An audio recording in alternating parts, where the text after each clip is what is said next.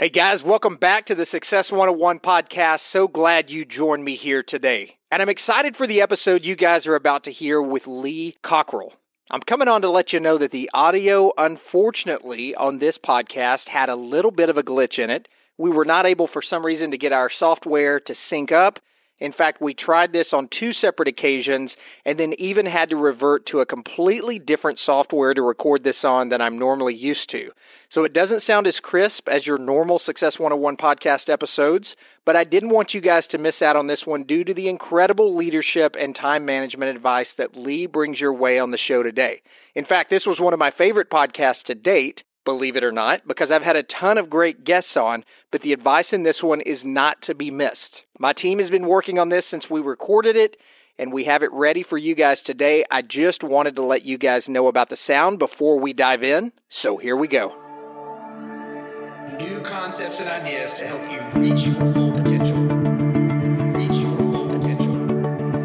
Reach your full potential. Small win, small win, small win. Keep your momentum going.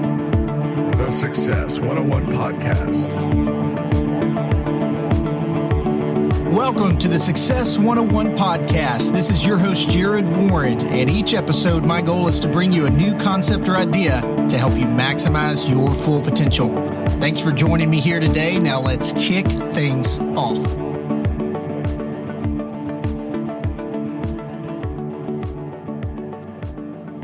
Hey guys, Jared Warren here. I'm so excited about today's guest, whose name is Lee Cockerell.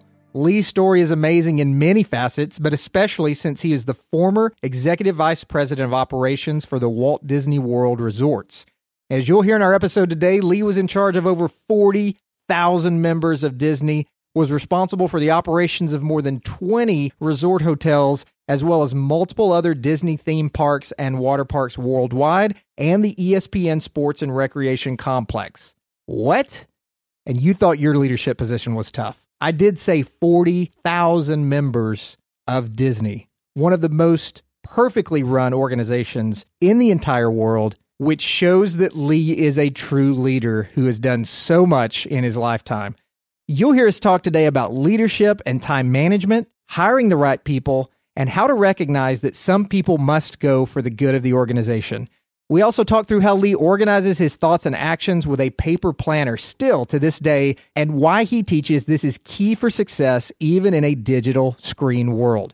I was fortunate to be able to get Lee on the podcast right as he was releasing his Time Magic seminar. Guys, Lee is a master at time blocking and organization, and many of his books speak to that, which really impacted me and why I wanted to get him on the show. But I want you guys to have the link for the course. I will link it up in show notes, but it is timemagicseminar.com. Again, timemagicseminar.com. Get more done every day and move from surviving to thriving. Head over to that link and enroll in his course today, as it was just released last week, and get on track with organization and time management today. Guys, as I mentioned, I'm so excited to bring this episode to you guys today, so without any further delay, let's cut right to my conversation with the one and only Lee Cockerell.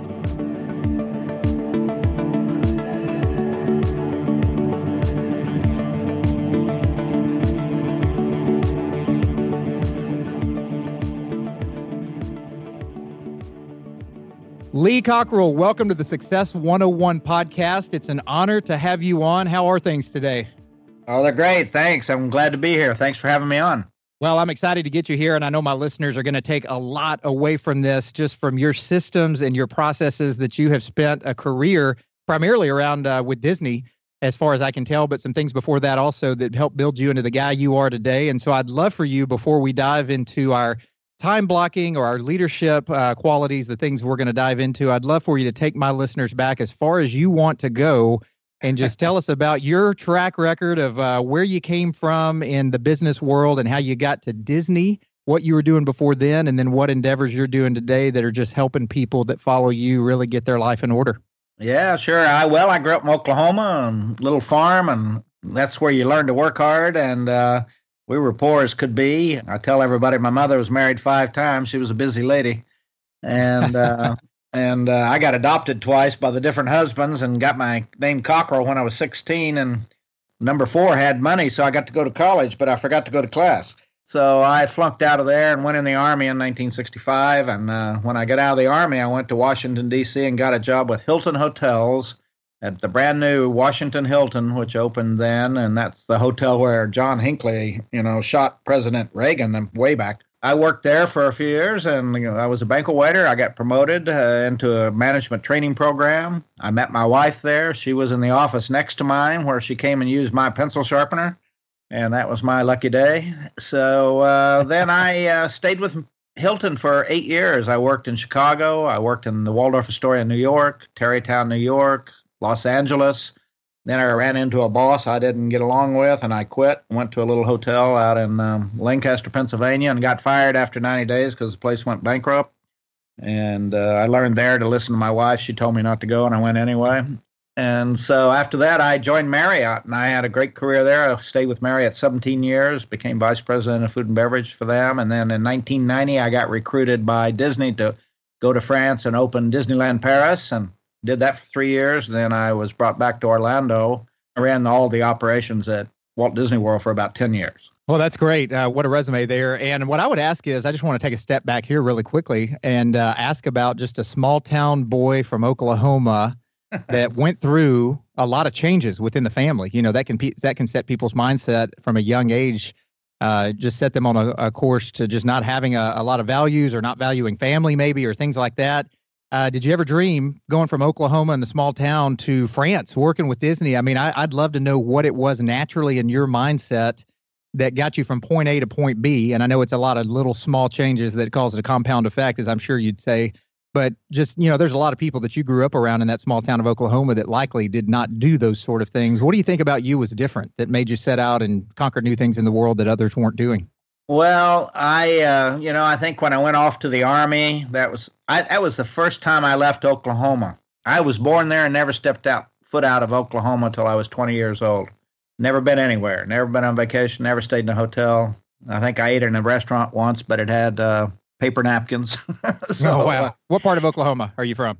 I was born in Bartlesville up north and raised in Ardmore, which is a little town around about 90 miles north of Dallas, Texas. Oh, yeah. I'm in Dallas. I'm in Dallas right now. So. Okay. So you know where Ardmore is. I think there's a absolutely. down the road now and all that. But anyway, I don't know. I just, my brother and I both were pretty successful. He's an orthopedic surgeon. He broke out of Oklahoma and did his thing in Michigan. And I just I met a guy in the Army. He said, "You want to go to Washington with me?" And I said, "Sure." And when you're 20, you can take any risk.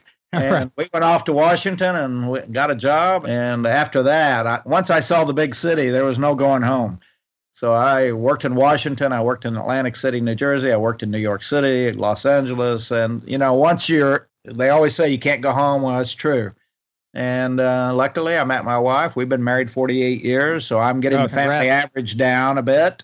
And everything's working out well. And I think you change it. You got to decide whether you're going to change your family problems or not. So I've been married 48 years and didn't go through that one divorce after another. My son's been married 24 years, and I think we've broken that pattern. And that's what we wanted to do. And our grandkids seem to be well adjusted.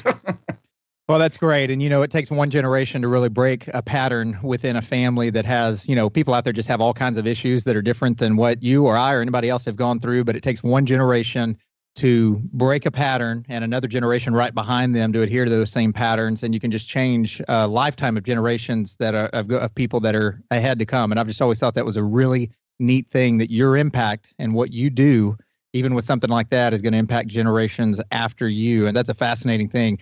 So I know at one point when you were with Disney, I know the story I read on you were managing something like 40 or 50,000 people at one time. I'd love to know what that was like and how you got to a point of being in charge, number one, of that many people, because they don't put just anybody off the street in front of that many people and tell them that that's going to be their leader. But how you got to a position to get in front of that many people and get trusted with that huge responsibility, and really just how you succeeded at doing that for quite a while with all the intangibles that go along or the headaches that go along sometimes with managing different personalities and personnel. Yeah, well, when I got into that management training program, I started trying to fill in all my knowledge gaps by reading and listening to tapes and reading books on leadership and management. observing the people around me, how they managed and led. I had no clue how to be a manager. I got better and better at it, and I kind of absorbed it. I learn best by doing. So you put me in a job, show me how to do it, then I can do it. I'm not so good in the classroom. I mean, I'd rather get experience, and that's what I did. And so as I went down that path, I just kept absorbing. And when I got to Disney, I really became very good at time management. I've been teaching it for 35 years, a system on how to organize yourself, get things done, keep your promises, be reliable, be credible. And that system really took me to a new place. I would say 2 reasons I had a success was, number one, I have a really good positive attitude. When the boss says, come here and work 7 days a week, I just smiled and said, no problem. And I'm very organized, so I'm very reliable. And I think most of my bosses loved that. They could really count on me to come through and get it done. And I also have developed a need not to know everything. So I learned to just hire great people around me. So while I had 40,000 and 5,000 managers, I only had about 6 to 8 people reporting to me, and I had great people. That's the key. Hire great people, train them, test them, and enforce your training and have a culture where everybody matters and life gets real easy. And if you hire bad people, your life is going to be a disaster. And so that's the best thing I did. I'm very careful about who I brought into the organization, and I was very clear about what I expected from them and their responsibilities and their authority levels. And once you do that, you get a pretty good team going. And I think we built good trust. They trusted me, and I trusted them. And that's kind of a simple formula for, I think, any relationship. And just to camp out on that there for just a second, because I think there's some really key points there. And I think you were using some humility there whenever you said, hey, I didn't know anything about managing or leading people.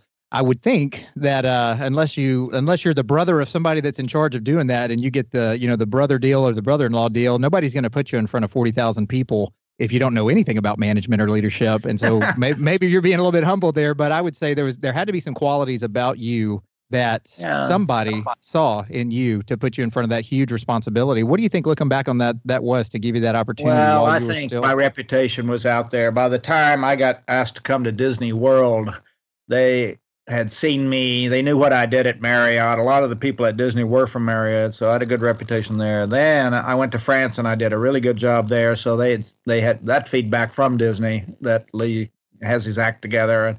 And I had a lot of people, that Disney people who I worked with when we opened Disneyland Paris, who I think were out there telling the executives in Orlando that you ought to bring this guy here. I think that was it. My own experience. I think my performance kind of gave me the reputation that they could actually prove. They could see that I had done it before, and by then, and I did. I improved on every job. I learned. I made mistakes. I got better. I went from being a good manager to and not a very good leader to being a really excellent manager and a great leader. And I started treating people properly, and I quit intimidating people, and I started trusting people, all the things that I had trouble doing because I was so insecure from my own growing up. And when you're insecure, you don't trust people very much. And I really had to work my way into that. I had to learn to do that. And that was hard. And I still have some problems with that. All right. Well, that's a really good lesson learned, is that the qualities, even if you don't know something about a certain trait or aspect of, like in your case, leadership and management and human resource skills and PR skills and those sort of things when you're dealing with people, it just goes to show you that you build out the other things in your life and you let people recognize what you're doing there, and you gain some trust there, and that bleeds out into putting you in charge of much bigger responsibilities. So that's a very, very good lesson for us to learn. With somebody in my organization a long time ago, whenever I started getting into leadership, and I'd put myself, on a much smaller level, of course, but in the same boat as you think or I did. I thought I know a lot about leadership and managing people and coaching people. And I kind of prided myself as a really good coach and could relate to people. And what I found is I'm a good coach to people who are really coachable. And I don't know that makes me a good coach, right? So the more I've learned about leadership and the more I've learned about managing people and relating to people, the more I realize I don't know. And so I've learned you got to be a lifelong student in that. It's an experiment with every new opportunity. And somebody told me long ago, and I'd love your take on this, but they said, the further up that you go ahead of the pack, the further up you go ahead of the pack being a leader, the bigger bullseye you get on your back. People think they can do it better. You're constantly dealing with people who, they hadn't been there very long, but yet they think they can run the whole company and say things, so much that that they're thinking that. So I would love to know, especially in Disney, where there is, status quo is not good enough and people want things to be amazing and they want things always changing, and that experience I'm sure you ran across a lot of people as their leader who thought they could do it a lot better, and you probably heard about that a lot. What was it that kept you grounded and kept you, in that positive attitude you mentioned to just keep moving forward as their leader and keep getting better and not discouraged and, just kind of throw your hands up? Well, I learned a long time ago that when you get promoted, everybody's not happy for you.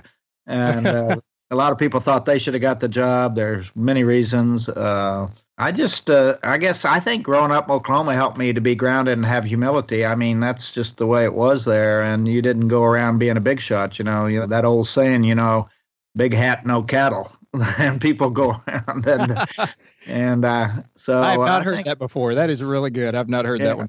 Big hat, no cattle. So I think I just learned that that humility paid off because it builds trust. And that's what I tried to focus on, is building the trust. Because if you don't build the trust, you can't get anything done. That's hard for a lot of people and executives today. They're not taking the time to do that. They think it's all about technical expertise and product and technology. And in fact, at the end of the day, it's about the people. If you don't get the people going the right direction and feeling them inspired and making sure they wake up in the morning and want to come to work versus have to come, you get in a tough situation. And I learned that, and I really learned to let it go and to really kind of be. I didn't see myself as a boss.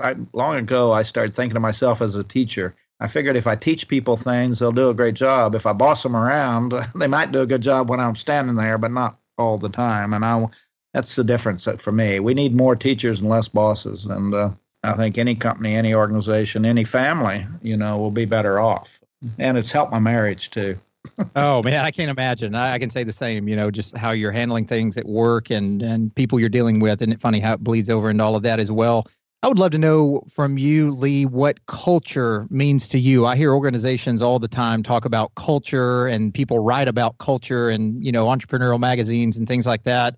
I'm learning that culture is not everything. As a financial advisor running a team of advisors here, a lot of them just young and off the college campus trying to build their careers, and some of them older and veterans. But if you can build a culture as a director over an office like I am, I just thought that would take care of a lot of things, because if everyone's on the same page as far as holding each other accountable, and we've got a great office environment where we're all just, close and those sort of things, that'll make a lot of things go away. And what I've realized is the culture many times is just a sweetener on top of people already doing the things they need to do. You can't implement culture and motivate somebody many times to work harder or get their production up. What would you say culture within an organization means for you, and why that is important and so many people are talking about it nowadays? Well, the way I thought about culture is people ask me what I did at Disney, and I said, well, my title was Executive Vice President of Operations, but my title should have been Chief Environmentalist. And they say, what's that mean? I said, I had to think about how to use my time every day to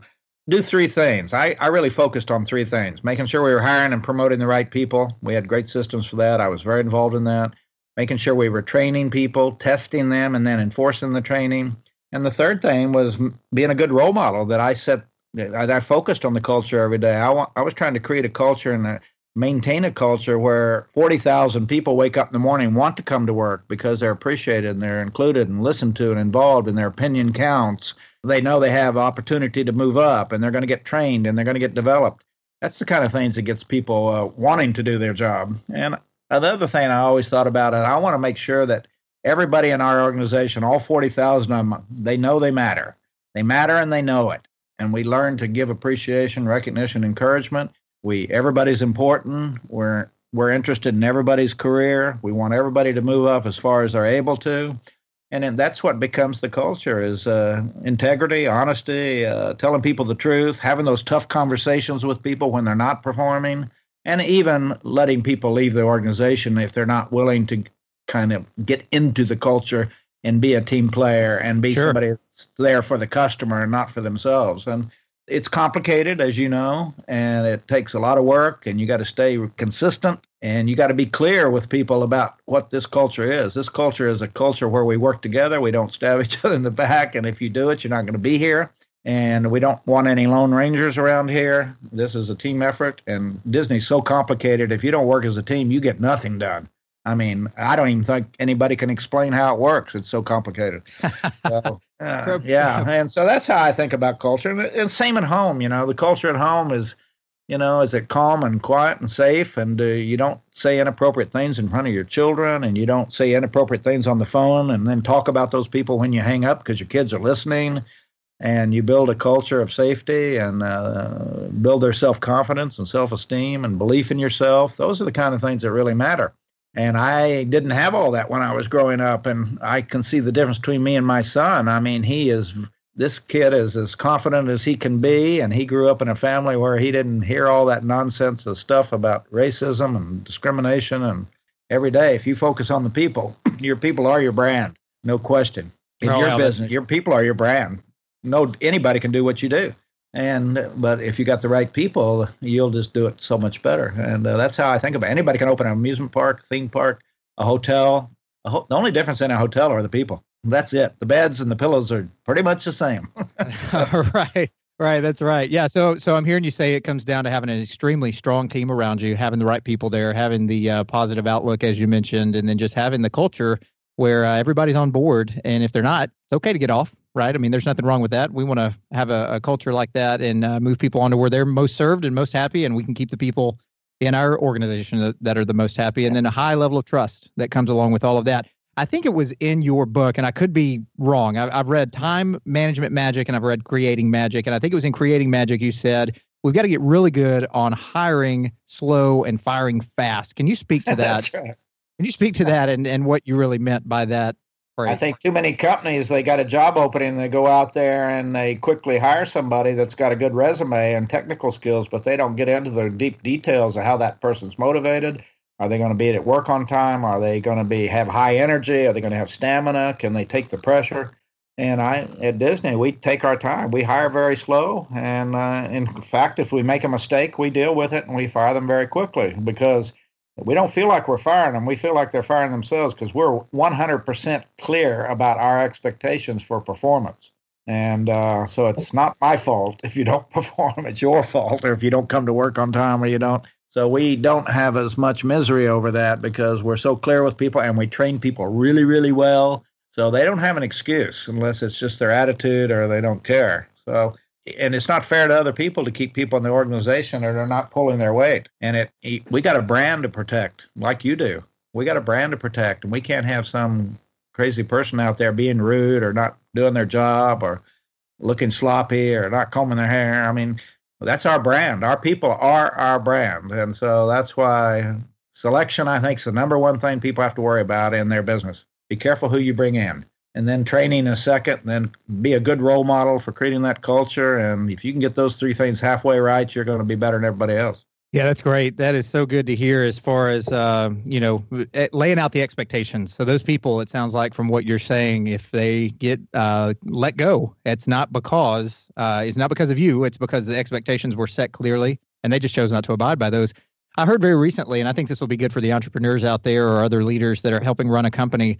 I can't even remember where I heard this. It was a little while ago. And someone said that the best time to fire somebody is the moment you think you should fire somebody, because too many people wait around and they think the situation's going to change, and months of grief pass and probably wasted dollars and wasted time. And then they have to fire them and they say, I should have done that long ago. Do you agree with that? The moment you think you should fire someone, you should, or is there some sort of period where you have seen in all of your time of managing so many people that you have that deep feeling, but then somebody can change and turn it around? Well, I'd say on balance, that's correct. I think what happens is the reason we don't deal with that is because it's hard. People don't like to fire people. It's difficult. There's going to be all kinds of issues. And I think we talk at Disney, everybody's on a 90-day probation. And then we tell the managers, those first 90 days, you pay attention. That person's not being great. The first 30 days, they're not going to get any better. They're going to get worse. Right. So I think that's absolutely right. I think your intuition and the facts can tell you a lot. And the more experience you have, the quicker you can pull on that. But I don't think it's an issue of not realizing it. I think it's an issue of trying to put off hard things and hope and pray and wish it gets better, which it won't. Usually. And now you can make maybe there's some people you could sit down and have a hard conversation with and turn them around. But I said to Disney, we don't hire people and try to make them nice. We hire nice people. It's a lot easier that way. Right. And that's I think you're right on there. Yeah, and let's talk about I want to get into the time blocking and the organizational systems from your book here in just one second. But when you're managing that many people, there has to be some level of motivation as well. Go back to the setting the role model or being the role model, as you just mentioned. I love the quote. I believe it was Bill Parcells at one time coaching the New England Patriots, and he said that he can't motivate players, and the media just kind of ate him all up and said, "What do you mean? You're the coach. What do you mean you can't? You can motivate players better than anybody." He said, "No, I can't motivate anybody. I can take a highly motivated player and I can help him learn the game at a higher level, but I can't motivate people." Would you say it's the same for leaders today who are trying to brighten up the culture or expand the culture or lead in a certain way when it comes to motivation? Yeah, I agree. I mean, you can only motivate yourself, but we can create an environment and a culture where people find it easier, and if they trust you, to give you their best effort. And it kind of becomes contagious. If you get into an organization and a culture that's really positive and you've never seen it before, it can click on for you. Say, wow, all the other places I've worked, I didn't get treated like this. I didn't feel like this. Nobody treated me this great. Nobody knew anything about me. So, maybe you might bring out the best of people by having the right culture, but I don't think you can inspire people to do the right thing so much as you can show them the way. I think too often we think we can take a bad person, a person that's ornery, a person who's not doing their job and missing deadlines, and we can inspire them to get better. I don't know about that. I mean, by the time you're, 8, 9, 10, 11, 12, you're pretty much who you are. And if you're not responsible, we see it going on and on through life. And so I would say I would be careful about thinking that you are Almighty God and you can inspire people to rise up and do the best thing. Right. Just be careful and hire better people. That's all. Oh, yeah. Yeah, that's coming through loud and clear in your message. And I know for your books out there that I want to steer our listeners over to, you've got Career Magic, I think is your new one. You got Time Management Magic, Creating Magic, and the Customer Rules. And the one obviously that spoke the most to me was Time Management Magic. All about managing time. And we can get, I've said before, there's not enough time in the day. And then I realized, well, there's plenty of time in the day for everybody. It's just managing it the right way. What are the key principles in that book or any of your others that you feel would be helpful for our leaders today, our entrepreneurs, our managers, anyone just in an entrepreneurial type role looking to get more out of the day and manage time correctly, as you would coach them to do? How do we map that out the most efficiently, and how do you teach others to do that as far as the key principles behind it? Well, Jody and I have a time management course coming out shortly online that people can take, but I can tell you the way I think about it. I have a good planner in my pocket, and I have an iPhone, a Samsung Galaxy 7 phone, and those are two tools. I need both of them. So if you've read the book, you know that I really push for a paper planner because technology, while it's the answer to most things, it's not the answer to everything. And I would say every day you get up and you open that planner up, and you got to decide what you're going to put in it today. And the first thing you think about is yesterday. What you didn't do so well, reflect on yesterday. So the next time you come up with that situation, you do it better. Maybe a client you need to call back, a manager you need to sit down with again because you got busy, and on the way home you realized you hadn't done as good as you should have. And then think about the responsibilities you have in your position, your family, your wife, your spouse, your children. Think about each one of them. Your aging parents, is that all set up? Do you have the wills in place? Your health, do you schedule your workouts and exercise? Because I guarantee you, if you don't get that one right, it'll be the biggest regret you have when you lose your health, when you could have done something about it. Your retirement, your own development, going to classes, taking courses, getting on the internet and learning more, becoming an expert in something. There's a whole long list of responsibilities we have, including relationships, staying in touch with customers. And you got to figure out, first of all, what those are. And Jody and I were doing the time management seminar. The first section is going to be, let's don't get into this system until we sit and all think about what we're supposed to be doing. Number one. Number two is what can we quit doing that doesn't even have any value, including people hanging out with people that are not positive and they're not good for you and they waste your time. And think about where you spend your time, where you don't spend it, where you should spend it, and try to figure out why you're not spending it there. And a lot of the reason you're not spending it there is because you're putting off the hard things. And I guarantee you, I tell everybody listening, think about one or two hard things in your life you've been putting off, and next week, go fix it. Go have that hard conversation. Go make that tough decision. Go do whatever you got to start exercising. Yeah, well, everything's hard before it's easy. And if you get started, it gets easy. And that's how I think about time management. And I go through my day and I'm checking them off. I plan that early in the morning. By the end of the day, I hope I have 80% of them done. And if I don't, I'll put them over to tomorrow or Saturday or whenever. But I know I'm better than everybody else because at least I know what I didn't get done because I sit and think about it. Number one thing that people need to be doing is thinking. Sit and think about what am I doing today and where am I spending my time and what value do I get out of this? You spend money and time. Let me tell you, the time's much more valuable. You can get the money back. You can't get the time back. Oh, such a good lesson. Such a good lesson. I think you also said another phrase that I loved in there, that the average person, a lot of people dealing with burnout and, fatigue, and maybe that's mislabeled as just not pursuing their passions, as I'm learning as I get a little bit older here in life. But you said the average person is not overworked. They're just underorganized. I believe that 150%. It's amazing if you sit and organize yourself every day and do things in the right order, and it's just amazing. I think people can do 50% more than they're doing, but they're just spending too much time doing the wrong things. And why? I think if people went deep and said, what value is this? I'm spending an hour on this or that or this or that. You can find so much time. It's unbelievable. And getting to the point with people, being clear, and when we're clear with people and get to the point, instead of leaving them wondering what happened, you save time.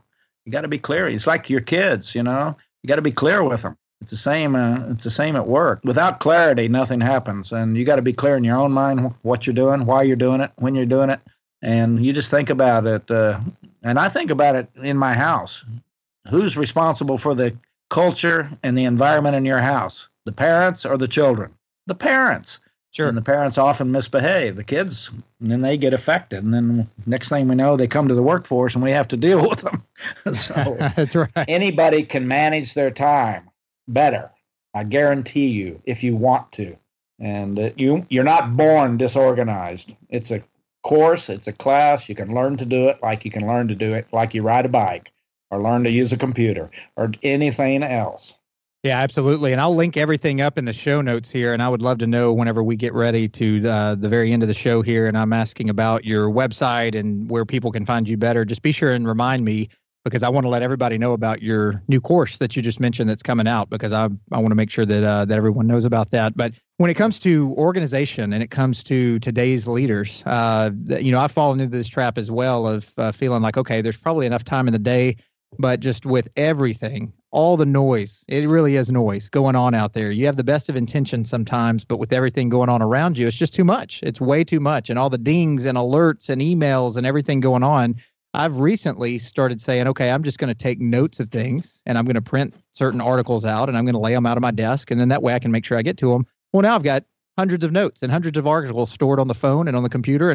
And now that's becoming noise, right? I thought that would simplify things. And so I'm learning to deal with that this year and becoming more of a minimalist, and just cutting out so much to where I can deal with less is more. But I'd love to hear it from you. What would you tell leaders today who are trying to figure out how to take it to the next level in their operations in 2017, cut through the noise and really get crystal clear with all the chaos around us? What are the noise eliminating things out there that you think could help leaders be better and be more clear and on point with their focuses? Well, one thing I really subscribe to is routine. I have a very routine life. I mean, sure, other things happen, but mostly every morning I get up and go to Starbucks at 6:30. I stay there for about an hour. I meet with people there if they want to meet me. I read the New York Times. I have a reader file, like you just said, print out articles. I put them in there, and I sit there and have my coffee and put my feet up and read these things and stay up to date. I would say you can turn a lot of those notification sounds off. I had a client I worked with. He had so many emails, hundreds. And I told him, number one, that is the email for his secretary. And then you get a new one and only give it half a dozen people that are important in your life, and your best clients, so that nobody can send you notes, or you got a private number that people can text you that only half a dozen people have. You can work this out. You can get out of this system. I mean, you don't have to read those emails every time they blink or those text and I tell people, you got to let people know how if you text me, I may not call you back for a half an hour or hour. If you really need to talk to me, you pick up the phone and call me if it's an emergency. But don't rely on me to go looking at my email and my text every 30 seconds, because that gets you unfocused and you can't do two things at a time where thought was required. if you're dealing with somebody, you got to deal with them. And then when you want to deal with your email, stop and deal with your email. And then when you want to deal with another person or a guest or a customer, you deal with them one at a time. And people are not learning how to control themselves. And most people have not had a time management course, frankly. They don't even know half the theories of this whole thing. And a lot of this stuff is caused because it's just become peer pressure in life. Everybody's doing it. Everybody uses a phone instead of a planner because they don't know why. Everybody went there, so they went there too. And they used to be more organized when they had a planner. But no, peer pressure. My grandkids hate my planner. They think I'm like a dinosaur. But I tell them, listen, guys, I'm more organized than all of you put together. And that's how you get those iPhones and those Christmas presents and that money sent to you. And when you text me, your name comes up because I got you on special here. And when I text you, I don't even hear from you. So let me tell you, don't tell me about a paper planner. It's what makes the world go around for me. Well, confession, I used to make fun of my wife for digging out her paper planner until I read your book, and I don't make fun of her anymore. I always say, why do you carry around that paper planner? It's 2016. You'll put your stuff in your phone, and you can get reminders. And then I read your book, and I'm like, okay, maybe she knows something I don't know. That's good. I've heard you say there's 3 things each day that you really rely on, and it's self, which mainly you're talking about your health, your family, your finances, and your business. And I know you're a really big guy on health, just in your writings and the things that I've seen on you, health and creating energy. And you said that that's what really leads to your success. And you just alluded to it a few minutes ago, that if we don't get that part of it right, we're really going to regret it. What could you tell people today that are younger than you, that really have an opportunity to set their path or set their health patterns on a good course today? What would you tell them about the importance of health and how that has led to your creating energy and more success? I'd tell them you can get away with anything until you hit 30. So I started, when I was 28, I started running. I've been running all these years. I'm 72 now. I exercise every day. I have a Stairmaster. I do it at 4 o'clock. It's part of my routine. And I have strength training twice a week with a trainer, Tuesdays and Fridays at 9:40. And it's rough and it's tough. And I'm stronger now than I was when I was 20. I have a lot of energy. I can stand up and do an 8-hour seminar, which a lot of people can't.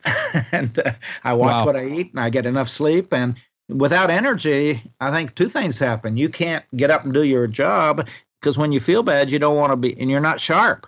And people know. People know if you're passionate and if you're excited, and you can get them excited. And energy is everything. I mean, energy makes everything else go. And it's sleep, diet, and exercise. Those are the 3. And then other people might tell you, and drugs, but I would say no. I would say just get sleep. That'll renew you. Get your diet right and quit eating some of that stuff you're eating. And it's the same old story. It's hard. Sure, it's hard, but you're going to be healthier. You're going to feel better. You're going to be around for your great-grandkids to meet them and get to go to your grandchildren's weddings and otherwise. So I say if you won't do it for yourself, do it for your family. Yeah, that's great advice. And I think so many times in today's society, it's easy to put off the working out. I know I'm guilty of this as well. I learned about a morning routine and over the last couple of years and getting out of bed early and what benefits that can bring to do certain things. And at one point it was working out, and now it's filled with other busy things that are good. But many times the working out gets pushed to the side because I won't have time to do other things if I go work out and spend an hour at the gym, But that's one of the things as we get older, like you said, everything's fine until you hit 30. I mean, that's a very good takeaway from this is that, you can fake it, you can muscle it through, and you can just grind yourself down. And then at some point in your life, you cannot do that anymore. Right. And I've learned that for sure. As we get ready to wrap up the podcast here, Lee, so appreciative of your time. The last question I would ask you here is, what would you tell yourself at 30 or 40 years old? If you can look back that far, 30 or 40 years old, based on what you know today, what would you go back and tell yourself as the biggest learning lessons that others can also learn from? I would say, number 1, don't underestimate what you can do with your life. Don't underestimate the influence you have on other people. Don't underestimate that it's never too late to get better. I don't care how old you are. It's never too late to get healthier. It's never too late to improve your marriage, improve your relationships. Believe in yourself and believe that you can do these things. That's the one thing I had to learn. It's never too late, and each one of us has a huge influence on other people every day. And don't underestimate that, and have a good conversation with yourself about some things you could improve on. And if you don't know, if you have a wife like mine, you'll get a lot of feedback. And she's working on me. That's good. I told her I was a 10. She said, yeah, maybe for your grandkids. Yeah, we all need So somebody that's like the that kind in of our stuff life. you got to, that's what's going to get you in trouble. If you don't take care of yourself, you cannot take care of your job. If you don't stay healthy, you can't help other people be healthy. If you don't make money, you can't give money to people. I mean, you got to do it all yourself well if you want other people to do it. And we've got to take that responsibility on, not just to say, well, poor me. I grew up on a little farm. My mother's married, and I'm going to blame her. My mother did the best she could. She was a survivor. And by the way, you said earlier about the higher you go, the target on your back. My father-in-law was an admiral in the Navy, and he said, Lee, always remember, the higher you go, the closer you get to the door.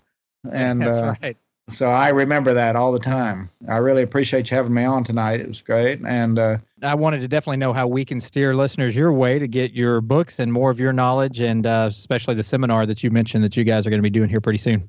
yeah, well, everything's on my website right now, leecockerell.com, and the books and our podcast Jody and I do, and a blog, and daily thoughts, and how to buy the books, and how to, we got all the seminars that I teach are on there. My address, my phone number's on there, so you can really reach me.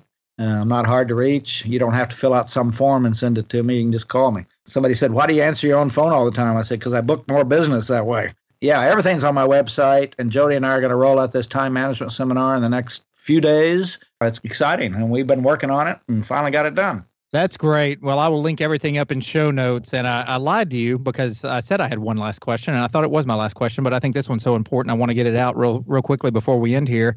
Even the greatest players still need a coach. You look at, the best of the best out there, and they would tell you, the better I get, the more I need a coach. And I'm always curious with guys in your position who are putting out great information out there, writing books, helping a lot of people through time blocking and things like that. I'm just curious to know who you might be taking advice from or impacted your life the most that maybe is still out there that we could glean from as well. Well, I always tell people my mother was a disciplinarian. I tell people she was a terrorist before they had them in the world. She made us do what we're supposed to do.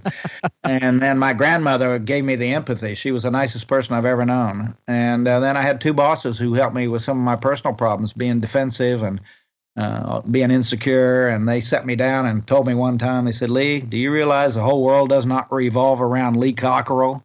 Get over it. And they drove me to a better place. And I've had those mentors. And certainly now I even listen to my wife. I've learned that's a better way to do it. And my wife has great insights, and her intuition's great. And she helps me she sees me different than I think I'm great, and she thinks I'm good. So she gives me great advice on how to handle things. She took my Facebook page away when I was being too mean to people about the election. She monitors it now and coaches me every day on it. So that's good. That's good. That's a great partner to have for sure. It is. And, and I used to be defensive, so she didn't tell me so much because I'd get in arguments with her. Yeah, I'm right, and it's not my fault. But now I understand it is my fault, and I value somebody telling you the truth. Not many people do that, especially as you get higher up. Yeah, absolutely. Well, thank you so much for your time here today. I'm glad we were able to connect, and I will link everything up, like I said, on the website, and hopefully steer more people your way so that you can impact them through the things that I've been able to benefit from in your books, and look forward to the time management seminar that you guys have coming out, and certainly wish you the best in all of your future endeavors. Thanks, Jared. Great to be with you. Take care. Bye-bye. Bye. Hey, guys, I loved having Lee on the show today, and hope you take the time to go check out his website, his books, and especially his time management seminar. And again, that link is timemagicseminar.com. If you want to connect directly with me and my team, you can email us at info@success101podcast.com or catch me in the world of social media on Facebook and Instagram at Success101 Podcast or on Twitter at Warren Jared.